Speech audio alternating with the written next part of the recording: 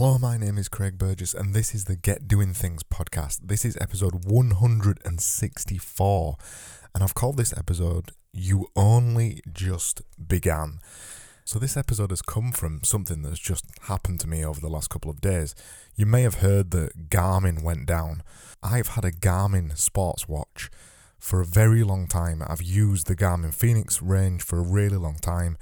I use it to track my walks, I use it to track my runs, I use it as a daily watch. I love it and I use it for every single part of my life. And then when Garmin went down last week, I felt lost because none of it was connecting anymore, and it made me realise that maybe I can't rely on Garmin to do the things that I want it to do as efficiently as maybe somebody like Apple. So I thought, I had an Apple Series 2 watch, I had an Apple Watch a very long time ago, and I thought, well, maybe it's time for me to return to an Apple Watch and give it a try and see what it's like. So I went out and I swapped my Garmin watch for an Apple Watch.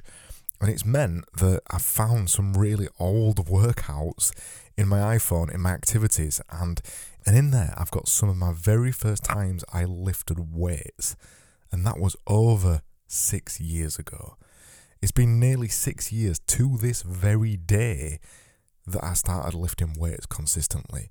Over 6 years ago, I decided that I was going to start lifting weights at least 3 times a week. And nearly every single week, barring probably 4 or 5 weeks, over the last 6 years, I've lifted weights at least twice a week for 6 years. Most weeks, I'd say probably 98% of the weeks, I've lifted 3 times a week, sometimes more than that. But the point is that it's been nearly 6 years to this day that I've been lifting weights consistently. And also it showed up some other old workouts as well when I first started running. And it's been nearly 9 years since I first jogged for the very first time when I was incredibly unfit. And I could only jog 0.5 miles. It was crazy. I was so unfit. But all this brought me back to a really important point. I talk a lot about year-long projects and doing something for 365 days to try it out and see what it feels like and to really get a love of the process and to continue through hard times and to understand that something doesn't get done in 2 weeks. You've got to persist and stay with it for a really long time. And this got me thinking when I saw the workouts, the 6 years ago workouts when I first started lifting weights, it only just feels like right now, 6 years down the line, that I'm starting to see some of the effects of lifting weights consistently for 6 years. So it got me thinking about the whole year thing. Maybe a year isn't even long enough at all. Maybe a year is really just an introduction to a project. Maybe even a year isn't long enough. Maybe after a year, you've only just began with something. That's a really exciting thought for me.